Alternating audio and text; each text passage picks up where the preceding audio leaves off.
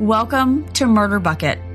I'm your host, Hannah, and this is the podcast where I dive deep into murders, paranormal activity, abductions, kidnappings, and weird stuff.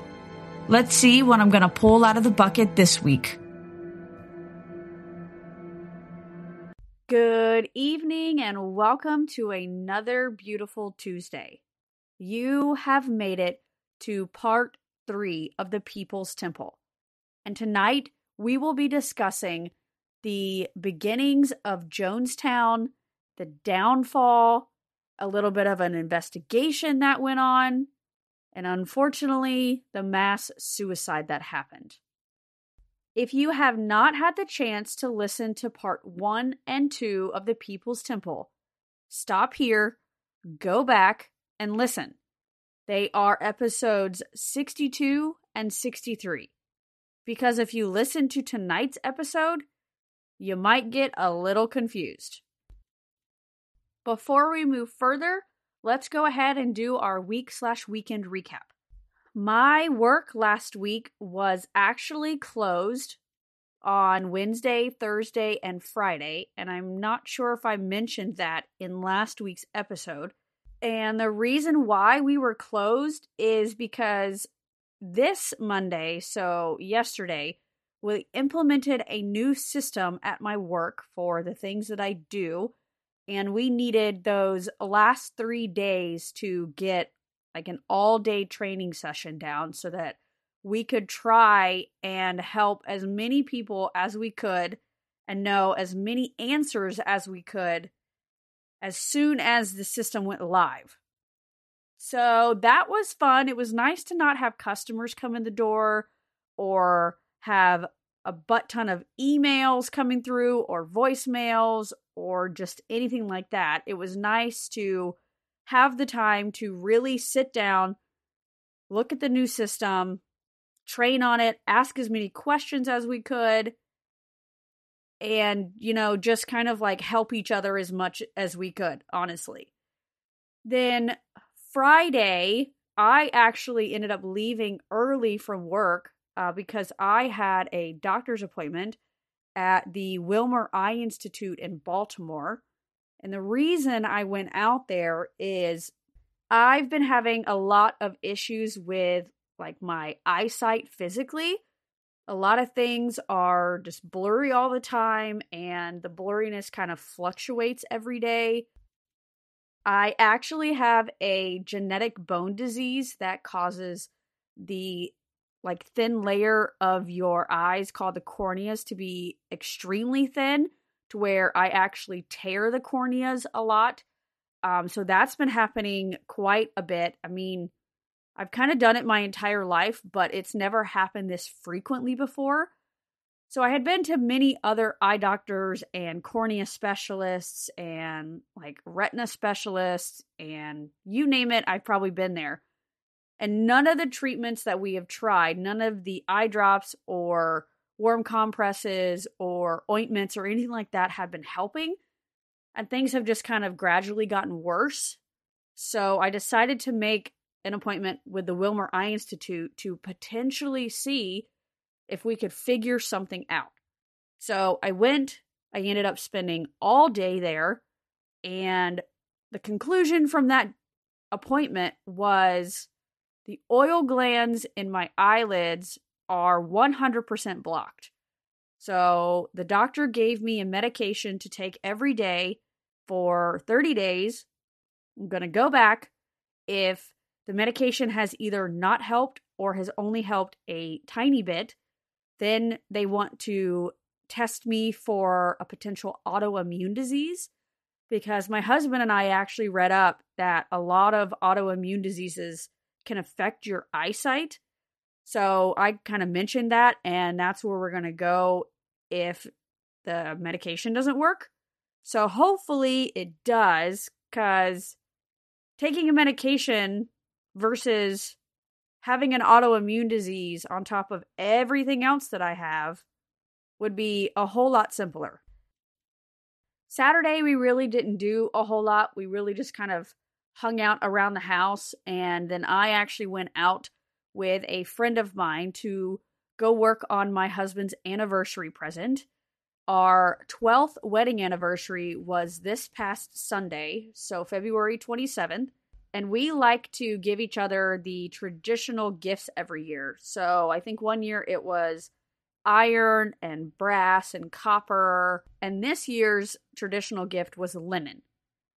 Now, for me, I had no idea what I was going to get my husband that was made out of linen that he would either use or wear.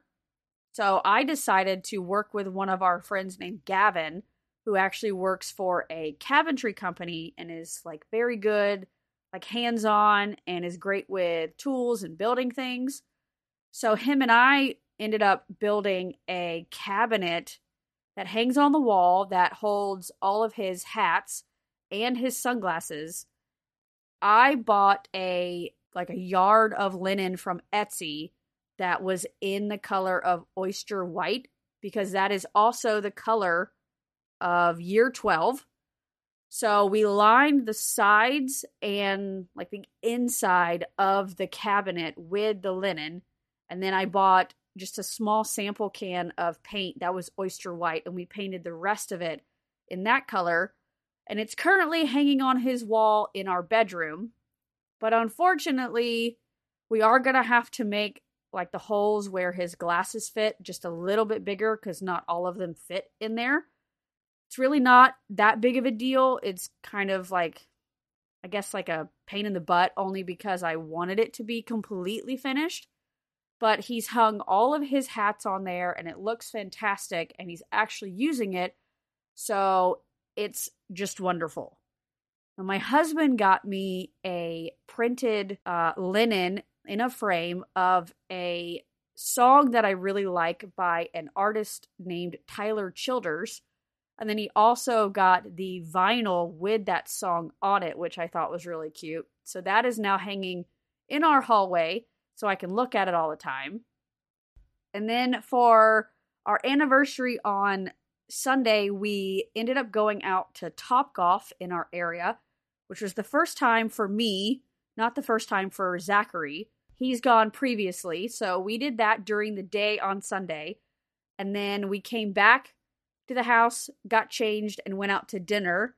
And then we came back to the house and ended up getting into a big like Nerf gun fight and war with all of the friends that came over to watch our child, which I thought was really cute, because we asked one person in our friends group to watch our daughter, and it turned out to be, let's see, 1, 2, 3, 4, 5, 6, 7 people ended up coming over, hanging out with our daughter, watching Disney movies, playing board games, and, just having fun without us.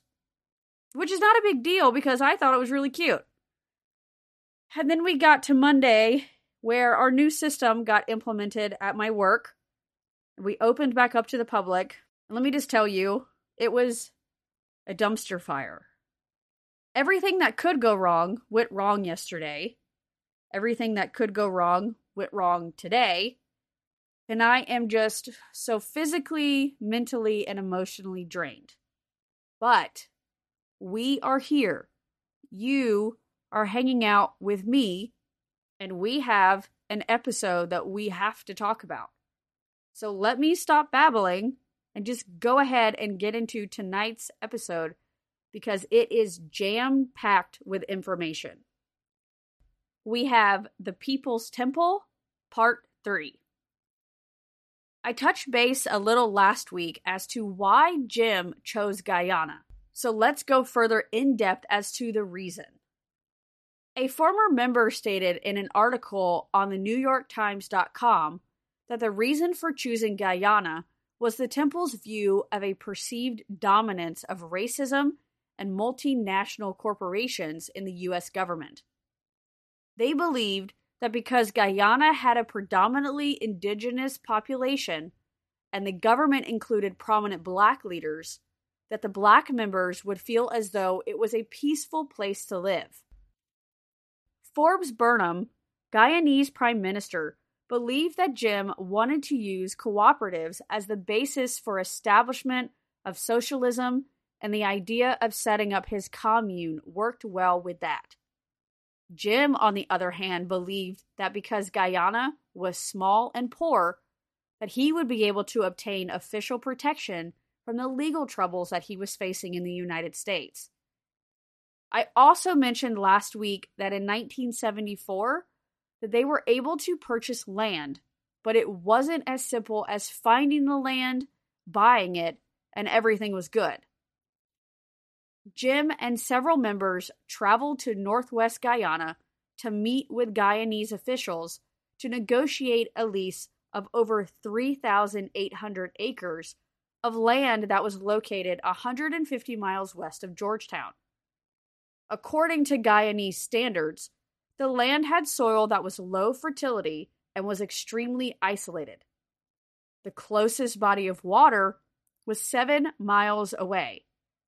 And according to several articles, Guyanese officials believed that with the land being so close to the border of Venezuela and it being leased by Americans, that it would deter a military insurgent. During negotiations of the land, 500 members traveled to Guyana to help with the construction of houses, commercial buildings, and etc. When Jim wanted the rest of his members to relocate, he made an agreement that would guarantee Guyanese officials would allow the mass migration. He claimed that all of the members were highly skilled and progressive. When the members did arrive, they began to overwhelm the government's small but stringent immigration infrastructure. Their immigration procedures were then compromised when they began to inhibit the departures of temple members who were trying to defect, as well as stop entrance of people who were against the temple itself. Prime Minister Forbes stated that the reason Guyana allowed Jim to operate the temple in the manner that he did was based on the references from First Lady Rosalind Carter, presidential candidate Walter Mondale, and San Francisco Mayor George Moscone. He stated that when his deputy minister traveled to D.C. in September of 1977 to sign the Panama Canal treaties, he was asked directly from Walter Mondale how Jim was doing. The deputy minister thought that with this, he had a personal interest in Jim's well-being. In the summer of 1977, there were several hundred members who had made the permanent move to Jonestown. This was because of intense pressure that was building from the San Francisco media investigation. Once the mass migration happened, Jonestown quickly became overcrowded. Population in July was roughly 100 people, but by September, there were well over 700 people there.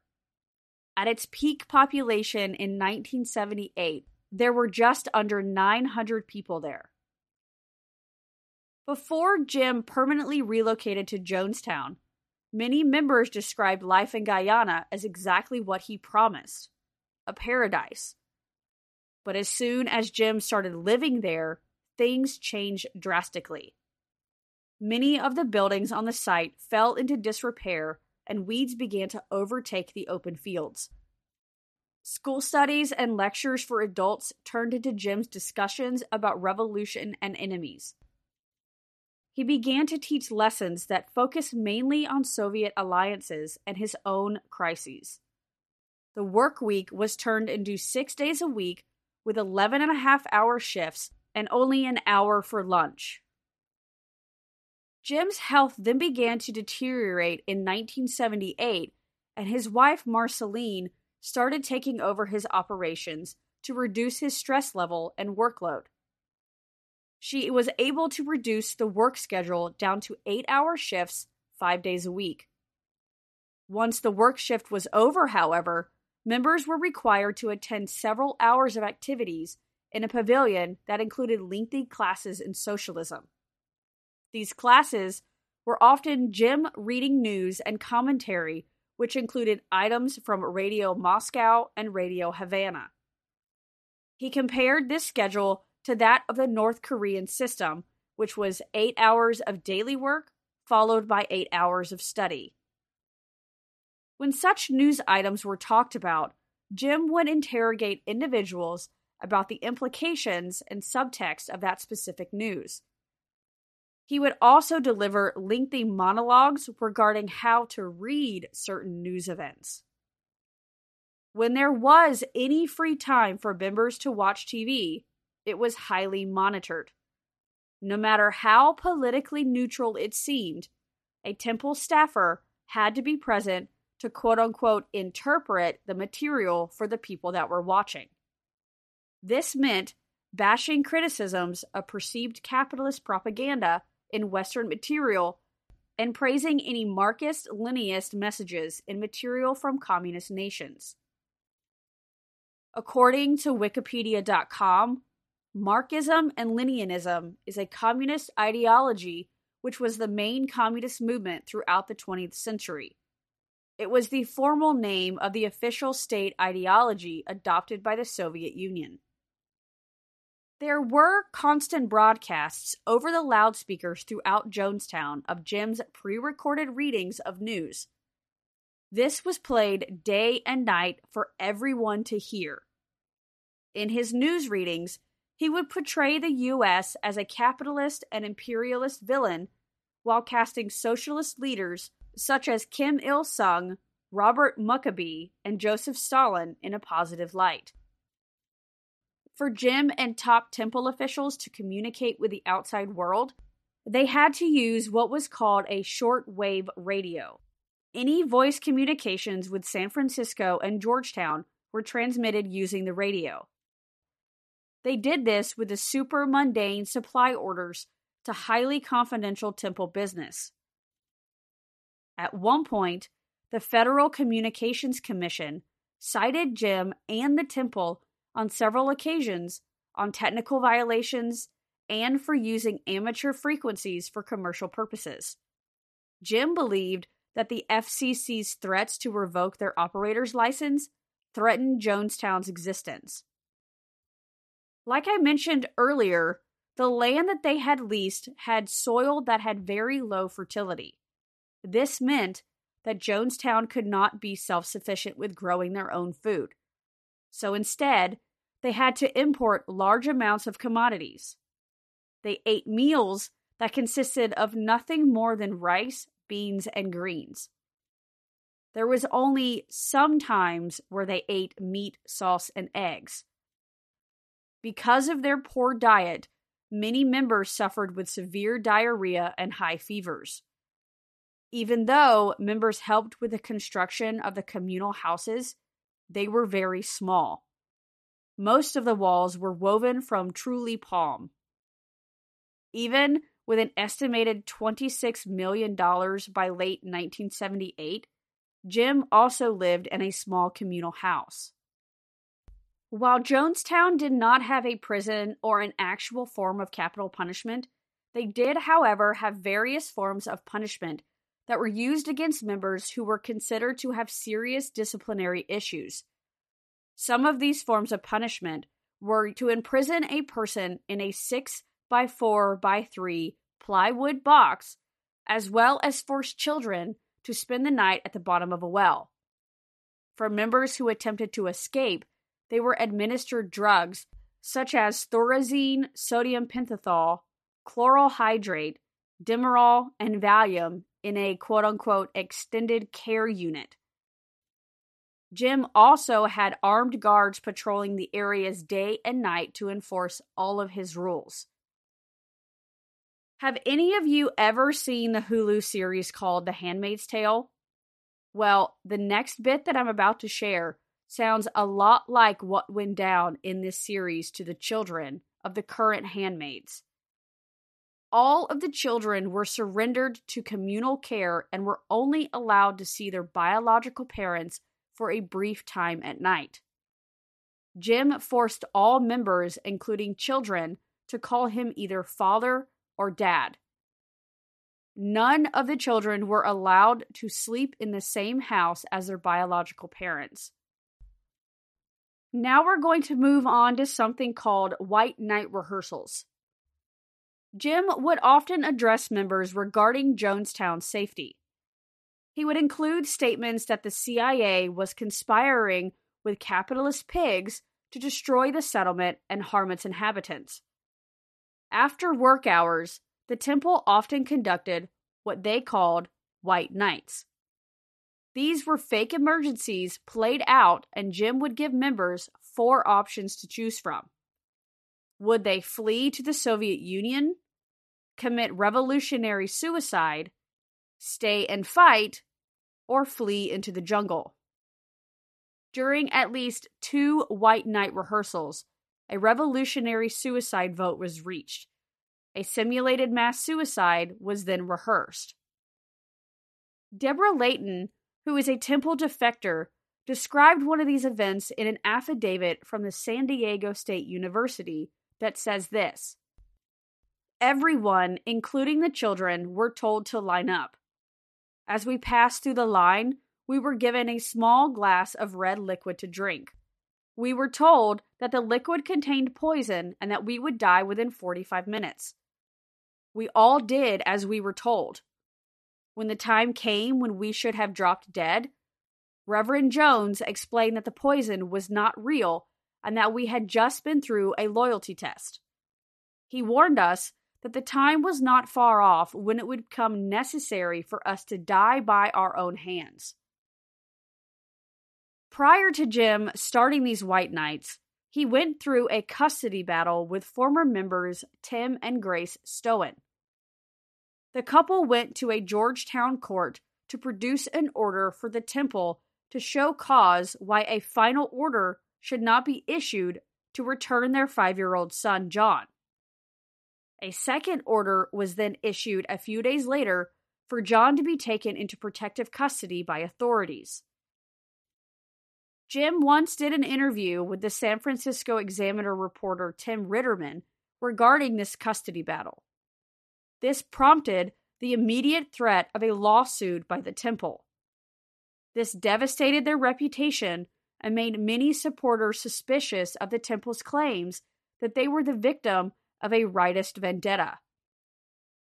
Many people did remain loyal to the temple even after this.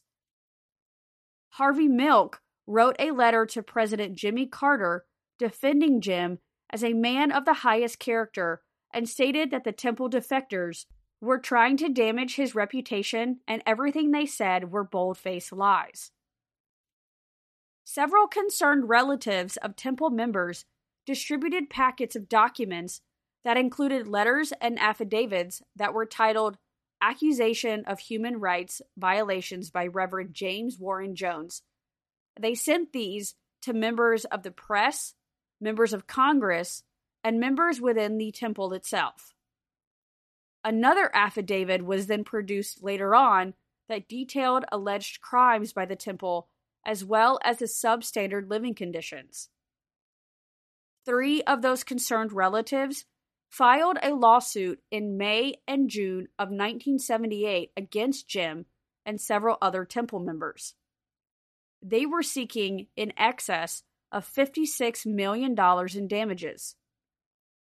Jim turned around and filed a lawsuit against Tim Stoen on July 10, 1978, seeking $150 million in damages.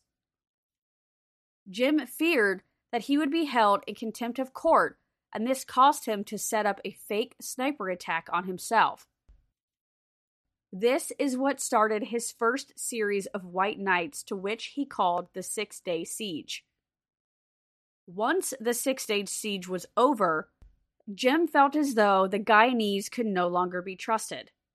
He and several members held meetings with the embassies of the Soviet Union, North Korea, Yugoslavia, and Cuba.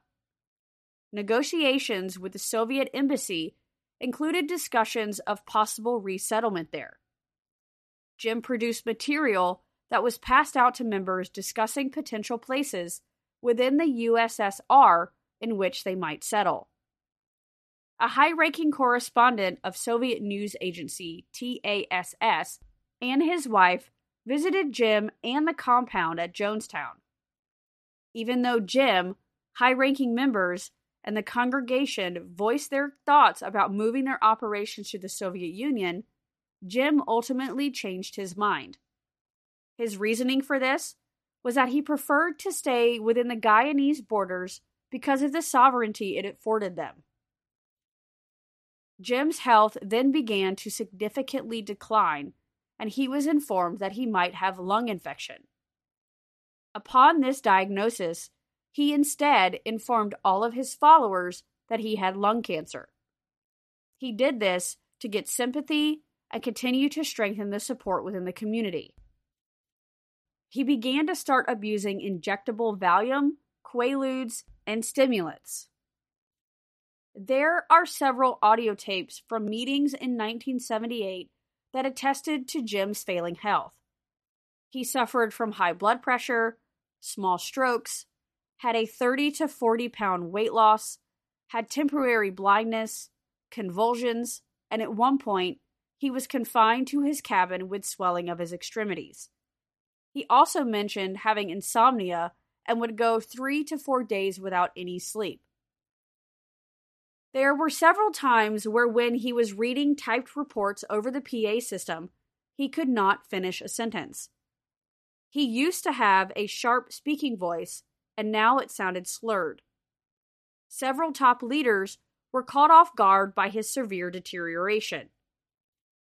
Tim Ritterman from the San Francisco Examiner had covered Jonestown for 18 months, and after seeing Jim for the first time in a long time, in November of 1978, he stated that it was shocking to see his glazed eyes and festering paranoia face to face and to realize that nearly 1,000 lives were in his hands.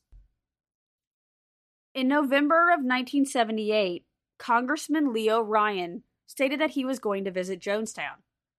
He flew to Jonestown on November 14th with the following people: Jackie Speier, who was his legal advisor at the time; Neville Annaborn, representing Guyana's Ministry of Information; Richard Dwyer, the Deputy Chief of Mission of the U.S. Embassy to Guyana; Tim Ritterman, San Francisco Examiner reporter; Greg Robinson, San Francisco Examiner photographer; Don Harris, NBC reporter; Bob Brown, NBC camera operator; Steve Sung, NBC audio tech; Bob Flick, NBC producer; Charles Kraus, Washington Post reporter; and Rob Javers, San Francisco Chronicle reporter. When they first arrived, they were denied entrance to Jonestown, and Congressman Leo stated that he would get into Jonestown regardless of anyone's pushback. Once the entire party arrived at the entrance, only Congressman Leo and 3 others were allowed inside. The rest of them, though, were allowed in after sunset. On the first evening, they were all required to attend a musical reception in the main pavilion. During this reception, Jim stated that he felt like a dying man and started to rant about government conspiracies. In later reports, which were confirmed with audio tapes, Jim forced all of his members to rehearse how to convince Congressman Leo and his group that everyone was happy and all was well. That evening, 2 temple members made their first moves for defection. They both mistook an NBC reporter for the congressman and passed him a note that read, "Dear Congressman, Vernon Gonzny and Monica Baggy, please help us get out of Jonestown." A child saw this interaction and alerted another temple member. By reading this note, the reporter and Congressman Leo knew something was very wrong within Jonestown. Congressman Leo, Jackie, Richard, and Neville were told that they were welcome to spend the night in Jonestown, while the rest of the group had to find somewhere else to sleep. Once this visit was over, the majority of the group that came with Congressman Leo departed for the Port Cayuma airstrip. Congressman Leo and Richard stayed behind at Jonestown to assist with anyone that still wanted to defect. After the initial group left, Congressman Leo was attacked with a knife. Several people wrestled his attacker to the ground, and he was left unharmed. Richard then suggested that they leave Jonestown immediately. A truck that was on its way to the airstrip stopped midway after learning that Congressman Leo had been attacked and offered him and Richard a ride. A 19-passenger Twin Otter plane was originally booked to fly everyone back to Georgetown, but with a large number of defectors, another plane had to be brought in. The U.S. Embassy arranged for that other plane. Their planes, however, did not arrive when scheduled. Instead, they all waited outside on the airstrip for about 45 minutes until they finally showed up, and they began the boarding process. When everyone was on board and the plane had taxied to the far end of the airstrip, a passenger pulled out a handgun and began shooting. He wounded 2 people and then attempted to wound another, but ended up being disarmed. Moments later, members of the temple's Red Brigade security squad arrived and began opening fire with shotguns, handguns, and rifles. Bob Brown, George Robinson, Don Harris, and a temple defector were killed instantly. Congressman Leo Ryan was killed after being shot more than 20 times. 9 other people were injured. Both pilots and co-pilots of the planes fled the area, leaving the damaged plane and those injured group members.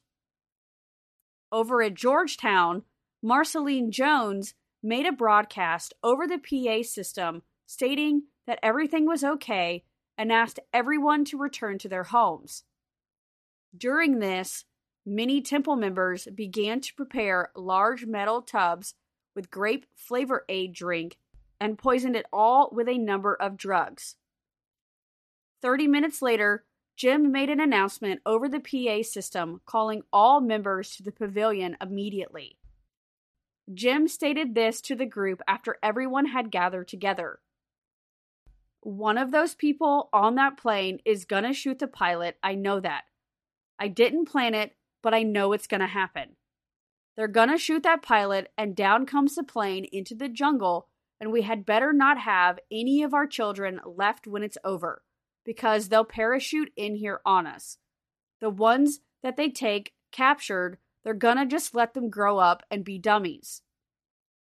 When the members of the Red Brigade returned, they confirmed that Congressman Leo was dead. Jim then stated that the Red Brigade were the only ones who made any sense and that they showed them real justice. Here is a short clip of what Jim told all of the members in the pavilion that was later titled The Death Tapes. How very much I've loved you. How very much I've tried my best to give you a good life.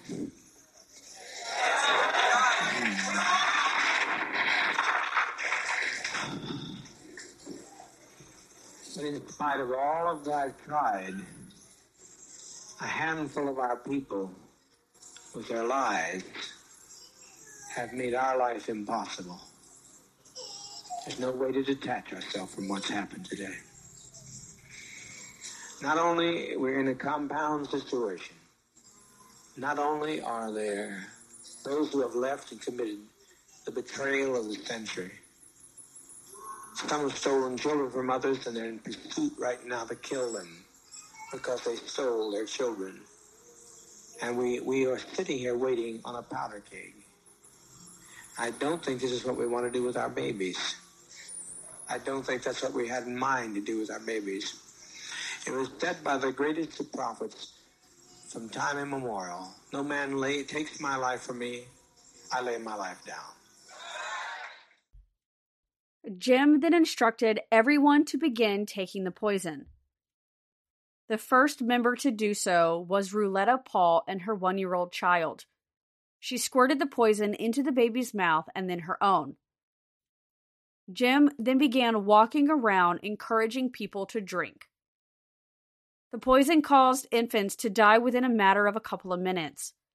It was 5 minutes for children and between 20 and 30 minutes for most adults. After consuming the poison, The members were then escorted down a wooden walkway leading outside the pavilion. Jim stated this after seeing the poison has started to take effect. Die with a degree of dignity. Lay down your life with dignity. Don't lay down with tears and agony. I tell you, I don't care how many screams you hear. I don't care how many anguished cries. Death is 1,000,000 times preferable to 10 more days in this life. If you knew what was ahead of you, you'd be glad to be stepping over tonight. Many parents cried in hysteria as they watched their children die from the poison. Many people quietly waited their turn to die. As many more members died, the guards that were patrolling were called in to die by poisoning. Jim was found dead between 2 other bodies, and his head was cushioned by a pillow. It was later determined that he died of a self-inflicted gunshot wound to the head. 3 high-ranking members were given a suitcase filled with $550,000 and an envelope that they had to deliver to the Soviet embassy in Georgetown. Because of this, they escaped death. 2 other members who were supposed to be poisoned also survived. Grover Davis, who was hard of hearing, actually missed the announcement over the PA system and instead laid down in a ditch and pretended to be dead. Hyacinth Thrash realized what was happening and instead hid under her bed and then left once everyone was dead. A total of 918 men, women, children, and babies died that day.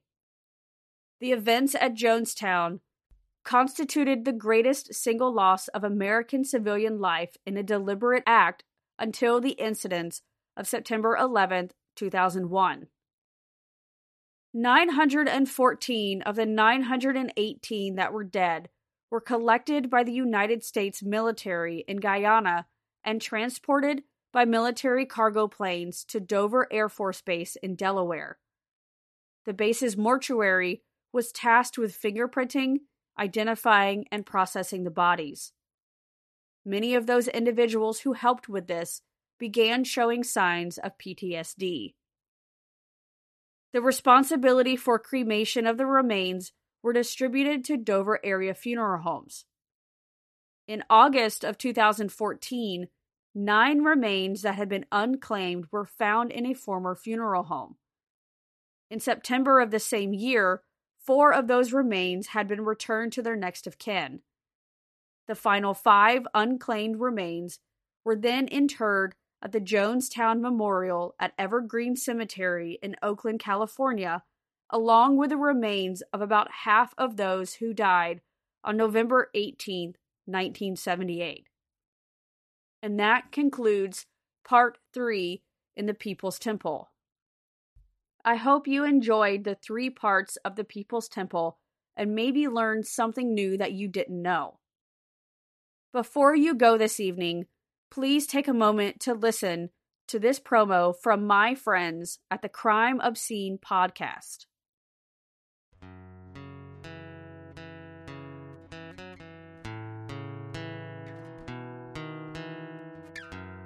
Hello, I'm Aaron, the host of Crime Obscene, a monthly true crime podcast that focuses on unsolved murders, disappearances, and beyond from around the world, like the disappearance and suspected homicide of Deirdre Jacob, what happened to Jaliek Rainwalker, and the next episode to be released, Where is Jennifer Kessie?